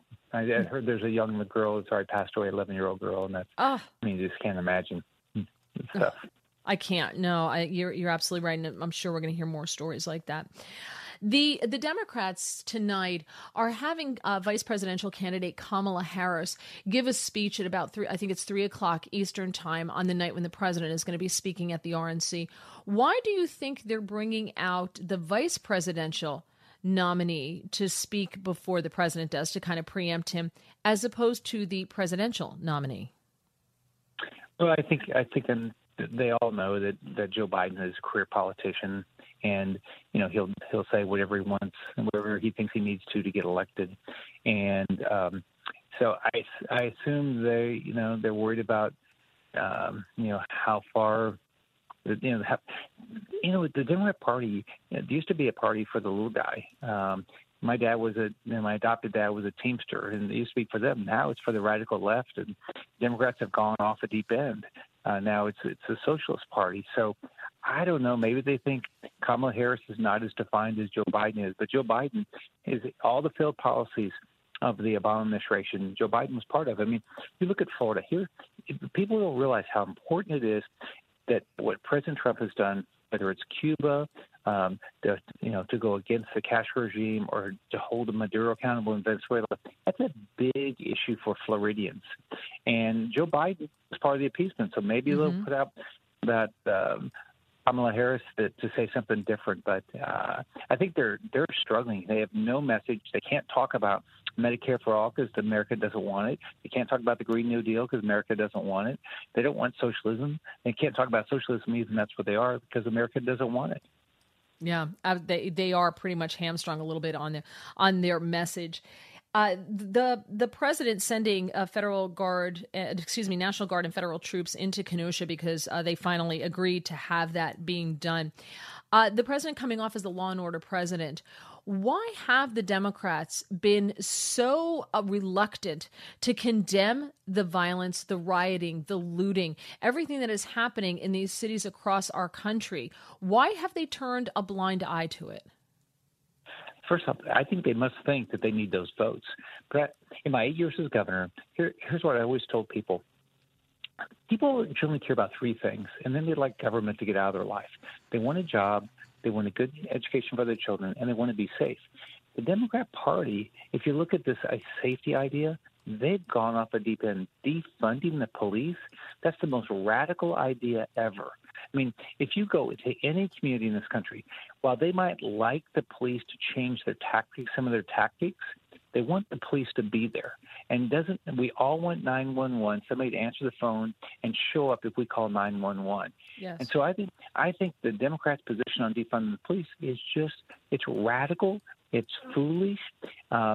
So I'm glad that they're bringing in federal resources to help in Kenosha. My heart goes out to the people they've lost 2 people there. The people have been injured. The homes have been destroyed. Businesses have been destroyed. Who in their right mind thinks that's the way to change a country? Well, radicals think that's the way to change a country. In 30 seconds, the stimulus, what happened? The $600 extra to pay you to stay at home expired August 1st. And Democrats told me that the world was going to end, and apparently it hasn't. Is there another stimulus bill? The Democrats stopped it. The Democrats stopped it. We had proposals to extend it, and Chuck Schumer blocked it. We've been working every day. We have a call with the White House every day, trying to work on what we can do to take care of the people who've lost their job, the businesses that are hurting, to get the economy going. But the Democrats don't want to do anything. Yeah, well, it's interesting. The entire world that we live in right now just seems to change from second to second, and it's so hard to keep it all in perspective. But Senator Rick Scott, thank you so much for joining us. We do appreciate your time. Keep fighting the good fight. All right, see you, Mary. Thanks so much. Coming up next, Rudy Giuliani on The Brian Kilmeade Show. It's Brian Kilmeade. From the Fox News Podcasts Network. Download and listen to The One with Craig Gutfeld, the co-host of The Five, like you've never heard him before. You know him, you love him, you want to be like him. Subscribe and listen now by going to foxnewspodcasts.com. A radio show like no other. It's Brian Kilmeade. And I'm Mary Walter in for Brian Kilmeade today.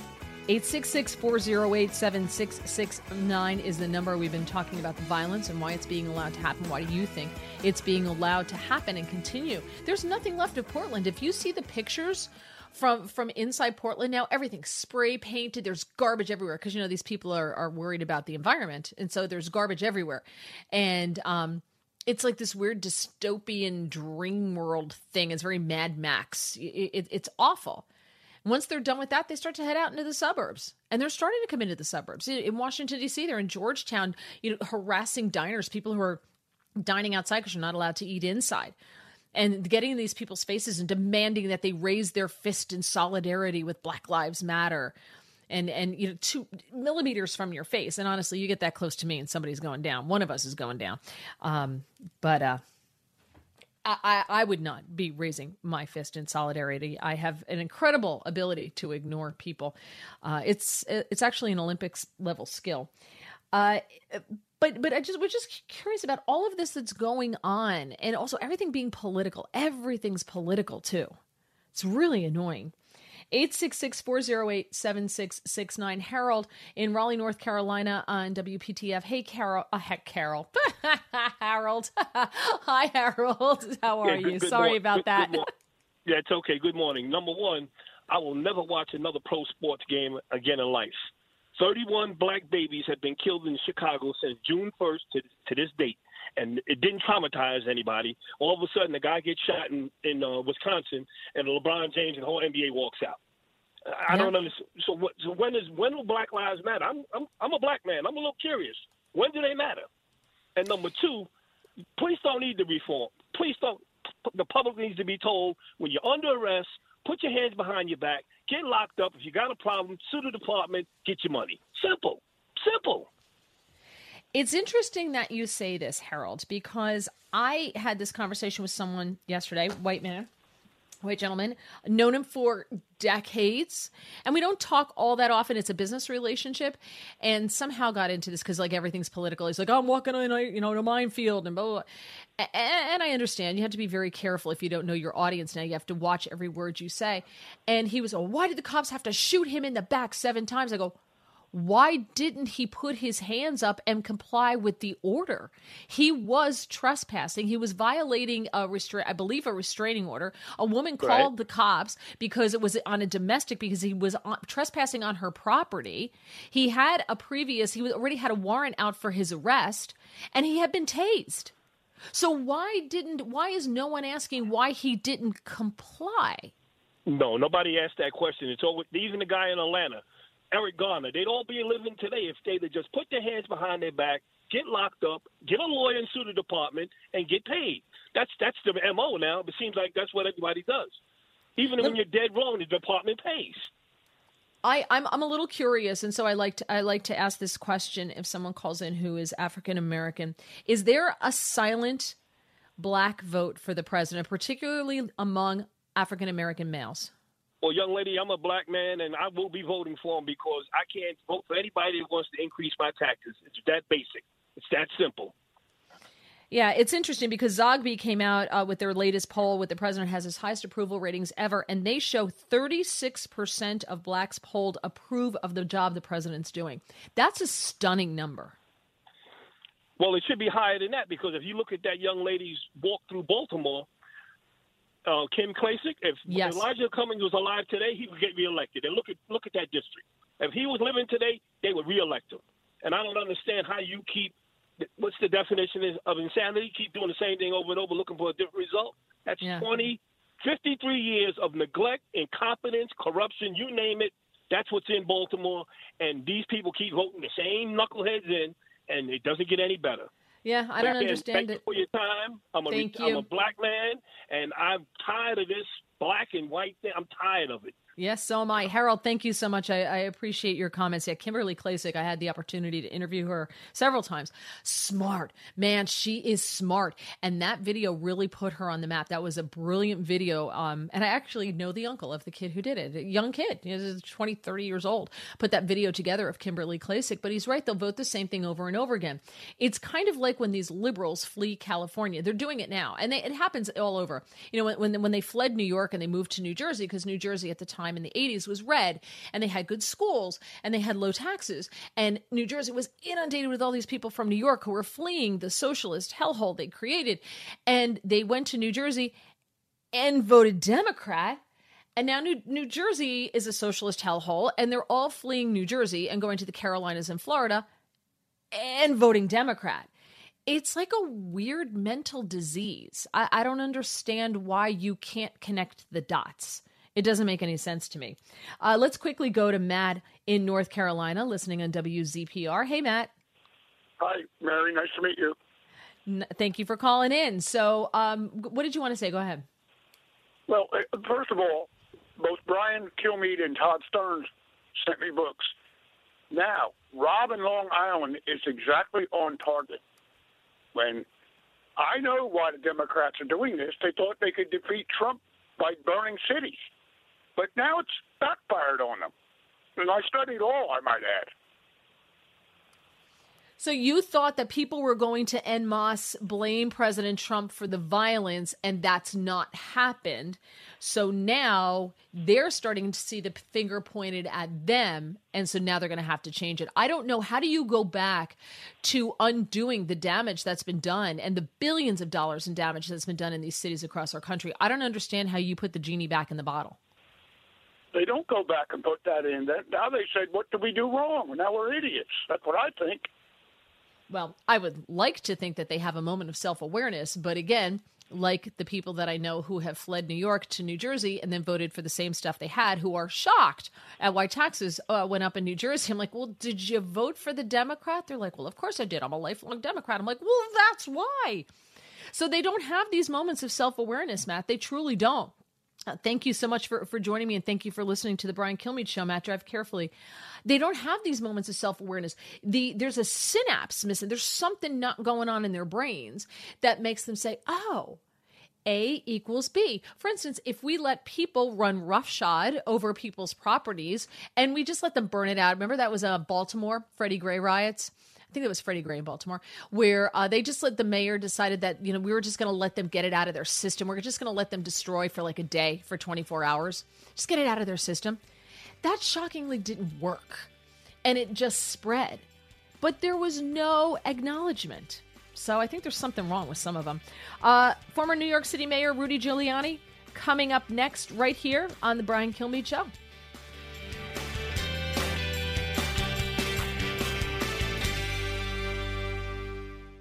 From the Fox News Podcasts Network, download and listen to The Untold Story with Martha McCallum. The host of The Story on Fox News Channel sits down with major newsmakers each week to get their untold story. Subscribe and listen now by going to foxnewspodcasts.com. The more you listen, the more you'll know. It's Brian Kilmeade. I'm Mary Walters, sitting in for Brian Kilmeade today. And joining me right now, Rudy Giuliani, former New York City mayor, personal attorney for the president. You can find him on Twitter at Rudy Giuliani. That's pretty simple. Mr. Mayor, thank you for joining us. Thank you very much, Mary. Nice to be with you. I would like to play something for you here and get your reaction to it. This is Malcolm Jenkins from the New Orleans Saints. If you want the black vote, and whether you're a candidate who's looking to be elected or be reelected, if you want the black vote, these are the things that are at the top of the agenda for black people. We haven't heard it yet, and I think until we continue to demand it, until Black Lives Matter goes from just an idea or goal that we're trying to attain as a society and then it's actually realized in the streets, we won't see any peace. And I think we'll continue to see athletes, entertainers, as well as citizens disrupt the status quo until that's recognized. So, Mr. Mayor, what do you think about that? We're seeing the NBA not playing games. We're seeing Major League Baseball not playing games, all in solidarity with Black Lives Matter and these protesters, if you will, who are protesting police brutality. Well, the Black Lives Matter people are not protesters. They're rioters. There are innocent protesters, but Black Lives Matter is about taking a protest and driving it into a riot. Now, what I think we have here is a confusion over what we're talking about. If we're talking about the slogan, Black Lives Matter, well, that slogan, I think everyone can agree that Black Lives Matter. You would probably want a bit of a addendum to it which says all lives matter as well, so you don't think you're excluding other people. But there's no big objection to that. However, if we're talking about the organization Black Lives Matter, now we have a serious problem. That organization is a terrorist organization. It's a violent organization. It was founded by and run by 3 trained Marxists who were trained in how to overthrow a government. Their aim is to overthrow our government and our American set of values. I'm not telling you this. I'm reading this to you out of their 2017 manual. They want to do away with private property. They want to do away with the police. They want to reduce our military to a very, very small force. They want to discourage nuclear marriage, which they think suppresses women. They'd rather have women be unmarried, no husbands, and give their child up for daycare at 2 years old, and the state will run the daycare program. Sound familiar? That's pretty much the way they did it in China and in Russia, because they are a Marxist group. They don't want the mention of God in the public square. They want it excluded from the Pledge of Allegiance. They would prefer to see a new national anthem, since it was written by a slave owner. Gosh, I've missed a lot of it. They want a socialist government. They would like blacks paid a salary for the rest of their lives without working as reparations. They also would like blacks to have the right to claim private property that they feel is due and owing to them because of reparations. So, not to interrupt you, I'm sorry, but the point is made. Obviously, they clearly are not what they pretend to be. And they also have killed police officers, and they walk around the streets carrying signs, kill police officers. Police officers are pigs. Mm-hmm. How the NBA, the NFL, Major League Baseball can want us to endorse an organization that wants to kill police officers when police officers keep them alive. Police officers escort them into stadiums when they don't want to sign autographs. I mean, police officers protect them from crowds. They all have private security, most of whom are ex-police officers. It's disgusting to see how stupid they are and how ignorant they are, which is what I'm attributing it to. I'm not attributing it to the fact that they hate police officers the way Black Lives Matter does. Black Lives Matter also has a very, very rich anti-white literature expressing tremendous hatred for white people. We're devils. We're all consumed by racism, by nature, by the fact that they're white, we're racist. Mm-hmm. So I don't know how ignorant our society has become, or how prone to pandering, or how frightened, or how worried they are about the big gates. But this is a horrible, horrible thing that professional sports is doing. I think the commissioner of football really, really disgraced himself by taking a knee. What's he taking a knee for?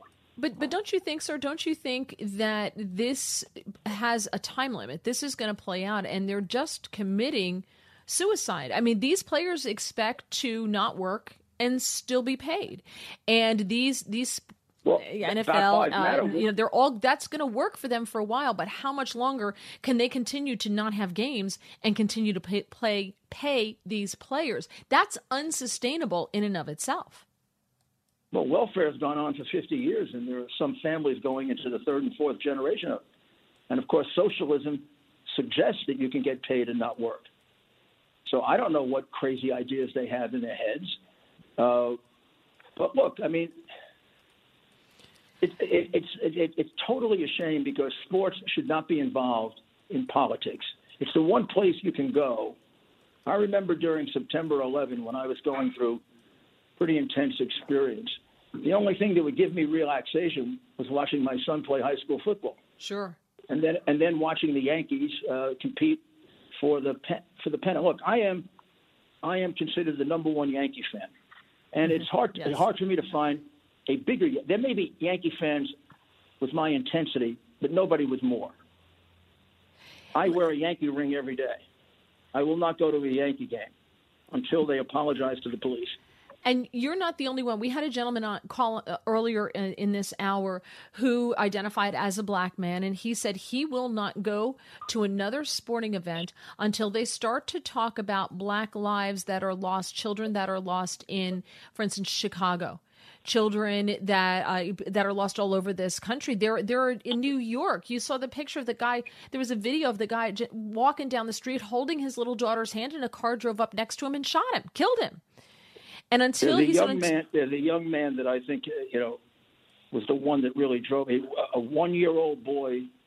He was he was at a party in Brooklyn. His name is Davil Gardner Jr. and he was shot and killed. And the president knew about it, and I knew about it, and a few people knew about it. Black Lives Matter didn't say a darn thing about that. Nor did they say anything about Captain Dorn, who was an African-American police officer who was assassinated. Nor did they say anything about the 25 blacks that are killed every weekend in Chicago. Right. Or the 10 killed every weekend in New York now, the number rising by 58%. What is happening is the Democrat Party is literally becoming a pro-criminal, anti-police party. And you can see it because it's Democrat cities where this happens, not Republican. I think they feel that they're allowed to do this. Because I haven't heard Nancy Pelosi say you shouldn't break windows and you shouldn't burn cars and you shouldn't shoot people. And I also think we're at the point where we have to realize that these protests almost, invariably turn into riots. So if you're going to a protest that is going to end up in people being beaten, assaulted, things being stolen, maybe you shouldn't go to the protest. Yeah. Absolutely. In the time that we have left, New York City, I'm a big fan of New York City, grew up in New Jersey. My husband and I would go into the city every Christmas to go to St. Patrick's, to go to Mass, and we go to our favorite restaurant in New York, we hit Patsy's. We go to see the windows at Macy's and all the, all the one beautiful Christmas windows. We're not going this year because New York has become something out of, Mad Max. It's awful. What is it going to take? You walked in after Mayor Dinkins, and you had a huge mess to clean up. Mayor de Blasio I always said he was going to Dinkins up the city. Well, he has far exceeded anything that Mayor Dinkins has done. How can New York City come back from the mess that it's in right now? It's going to have to elect something other than a Democrat and someone who is independent of the absurd left-wing ideas of the Democratic Party, who is free of the fear the Democrats have of Black Lives Matter so that they bow down to them and execute their agenda. It's going to need an independent person of common sense who realizes that the law has to be enforced equally against everyone. It doesn't have to be done harshly. It doesn't have to be done in a mean way. But I'll tell you, here's a simple example. Anytime I see a riot, particularly a second one, I say to myself, the mayor has to go. This is not a mayor. This town has some kind of a hack politician or cowardly little fool running it, because you don't ever have to have a riot. What you do is you say to the people of your city, you can protest peacefully all you want. I had plenty of them. I had some really, really intense peaceful protests with police shootings. But I never had a riot because they knew I would arrest the first person who threw a stone, the first person that spit at a cop, the first person that burned a car, the first person that stole property, and then the second, and then the third, and then the fourth, and then the fifth. And I would say to them, I got a lot of empty beds. Rikers Island is only half full, and then I got a couple other islands I can put you on. But, you're not going to exhaust me, and try me out. And they never did. So let me ask you. Can you see one of these weakling Democrats doing that? No. So let me ask you. Racist. No, I was just the opposite of a racist. You know what I was protecting? I was protecting the black businesses in Harlem. I was protecting the black stores in Bedford-Stuyvesant. Yeah. I was protecting the vast majority of innocent black people who become the victims of these hooligans. What they're doing is they are elevating the rights of this small percentage of criminals against the rights of the decent black people. Who when murder goes up 70 or 80%, as it happens in New York, 75% of the people murdered are black people. Well, they are the ones who we know are disproportionately hurt by these riots because of where these riots occur, usually in the inner cities, and their neighborhoods are destroyed and they're hurt disproportionately more. We're running out of time here, Mayor, but if you would like to hear more of the mayor, you can find him in New York on WABC 770 from 3 to 4 p.m. And, I anxiously await the possible return of a Mayor Giuliani to New York again, maybe? Okay, Mary, we'll talk some more. Okay. Thank you so much, Mayor Rudy Giuliani. I tried to get him to say whether he would run for mayor again. I don't even know if he can. But wow, what a cleanup job he is going to have to do. We're going to take your calls. I'm going to talk to you. 866-408-7669. That's next on The Brian Kilmeade Show. Expanding your knowledge base. It's Brian Kilmeade. If you're interested in it, Brian's talking about it. You're with Brian Kilmeade. Last week, Joe Biden didn't say one word about the violence and chaos engulfing cities across this country. So let me be clear. The violence must stop, whether in Minneapolis, Portland, or Kenosha. Too many heroes have died defending our freedom to see Americans strike each other down. That was the vice president last night at the RNC. And the Republicans and the Trump administration have not been shy about saying, hey, we're for law and order. You cannot continue to do this. But the mayors and the governors in those states will not allow the federal troops in. They will not allow National Guard troops in. And so the president has to sit by and watch them burn their cities to the ground. Now, the people who are trapped in those cities, a lot of them, from what I understand, are blaming President Trump for their current situation, which is insane. But nobody ever credited a lot of them with being that bright to begin with. So it's somewhat understandable. And the president now finally getting permission to send those troops into Kenosha. It's going to happen. And it needs to happen. It needs to be stopped. And maybe there can be a visual there for what happens when the Democrats allow law and order to take place. 866-408-7669. I want to get you in here in Orlando, Florida. George on WDBO. Hey, George, how are you? Hey, Mary, thank you for taking my call. I read Brian's book, Sam Houston, and yes. I know, can you just thank him for me for giving me the gift of historical perspective? I read the book on my way to San Diego with a stop into Dallas, and so it gave me the eyes of the historical perspective of Texas. So I just wanted you to thank him. If you would thank him for me, I love that gift. But talking about a historical perspective. You had the Rudy just on and about New York, and I was thinking about all this stuff that's going on in New York, and the historical perspective is what's changed. What's really changed is the Senate. In New York, the Senate has changed while we were sleeping.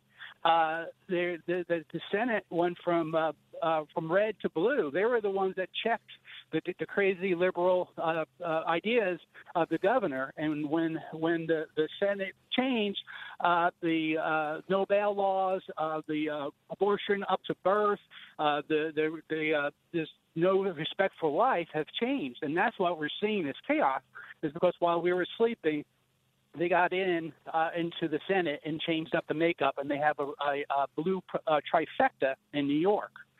And that is one perspective. And the other thing is on the RNC convention, we're talking about the communist China. And I'm a little bit of a historical nut on the time of Vietnam. And the fall of Vietnam, the Chinese, communist China is a very patient organization or country, or the people, very patient. And they know that the pen is mightier than the sword. And we thought that maybe time would heal all wounds, but it didn't. It festered. We didn't address the problem, which was the fake news media not being held accountable.